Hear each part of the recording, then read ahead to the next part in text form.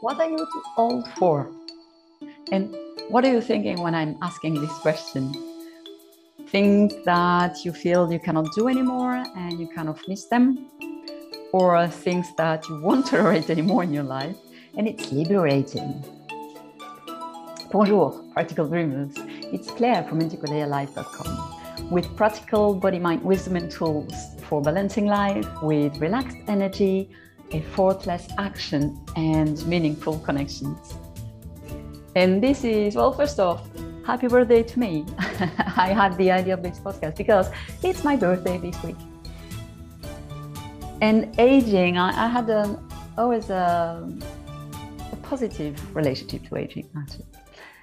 And I'm always puzzled by people who explain anything that they cannot do or by aging, like, oh, I'm too old to. And one time that I was so clear to me, it was ridiculous, is back when I was living on my sailing boat.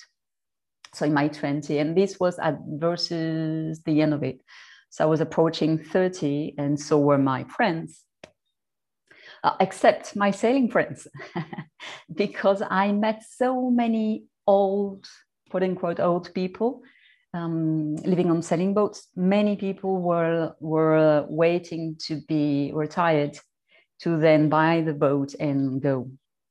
So I met a lot of people in their 60s, in the 70s, going around and, really good shape. And so one time, a friend of mine came to visit me on my boat, and he was approaching 30. He was my age. And he was struggling to get on board.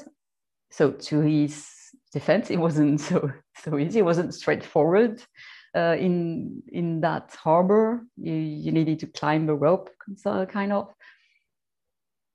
But, me, all my friends, all my older friends could do it. And it was okay. And he struggled because he wasn't used to it. But what came up in his mind, it was, and he said, oh my God, it's not nice to age. And I was like, guy, you're 30. You're not even 30. And I know people way over 70 who climb that rope without a problem. The problem is not your age. The problem is what you think you are, who you think you are. And that's the whole thing about aging that makes me really crazy sometimes, because people limit themselves based on an idea that our society has on your age. So if you're 20, you can do that. If you're 30, you can do that. Oh my God, you begin to be old, and you're 40 and so on. And you read stupid things, like I read not so long ago on a forum for nomads, someone asking about traveling after 40. And I'm, by what he wrote, he must have been in his 20s with a lot of sad ideas about what it is to be over 40. And I hope for him, he will change his mind before he gets there, because he will have a very sad life if he doesn't. Because if you listen to him, after 40, you need to nap. So you couldn't go camping, for example, and you need really a nice environment. So you shouldn't go anything less than 4-star hotel and this kind of stuff. And I was like, what kind of world are you living in? So like most things, your beliefs create your reality. And there are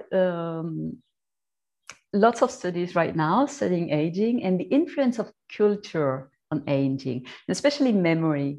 They are not definitive, but in some cases they have found that in some culture where elders are looked in a positive way, like China, for example, they don't have the same problem of memory that we do in our society, my included in France. We don't look at old people like geniuses, and we look at them like, well, you're losing your mind and your memory soon.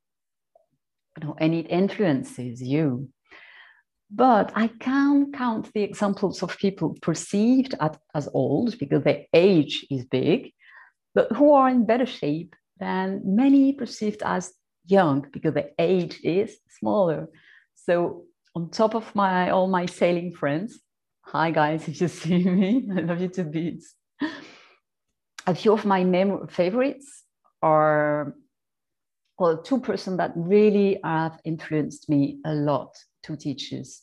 Bodhi Bainbridge, the founder of Body Mind Centering.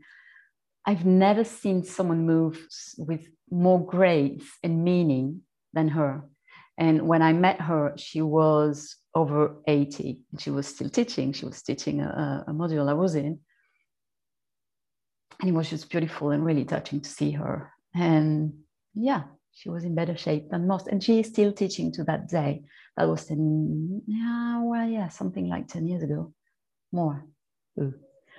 And Suzuki Sensei, my shiatsu teacher, he was 60 something. It was difficult to give him an age, looked younger, but he was over 60 and he was beating us all. And we were like between 20 and 40 something at running, at doing, which is the Japanese kind of yoga and Qigong all together. He had more force and more endurance than any of us. So age has nothing to do with that. It's how you perceive yourself. And of course, how you perceive yourself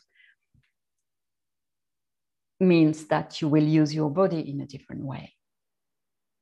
One other of my favorites is Tao Portion Lin.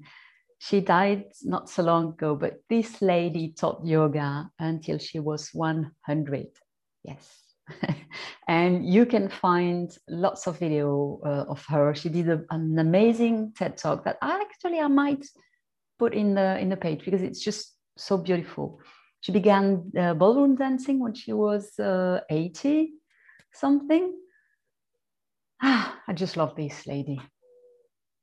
So what do you believe about being old? I hope you have, I hope you have a positive belief about that. But if you don't, how can you turn it around? What do you perceive you cannot do? Where does it come from? Who decided it? Are you afraid to lose your memory? Well, use it. The more you use your memory, the less you will use it. In other words, the less you will lose it. Is it fitness, balance, flexibility? Train now. If whatever you are afraid to lose with age, are you using it right now? How are you using it? Make use of it, explore it, have fun with it. Like face your fears and outsmart them. And really don't let anyone tell you what you can or cannot do.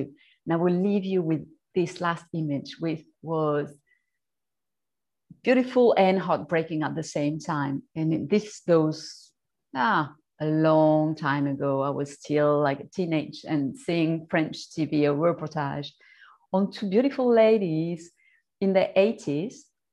And in Paris, we have Le Trocadéro, which is a long, flat square. And it's stone, pavement stone. So it's really flat and it's really great to do rollers and skates. So a lot of people gather to do that there.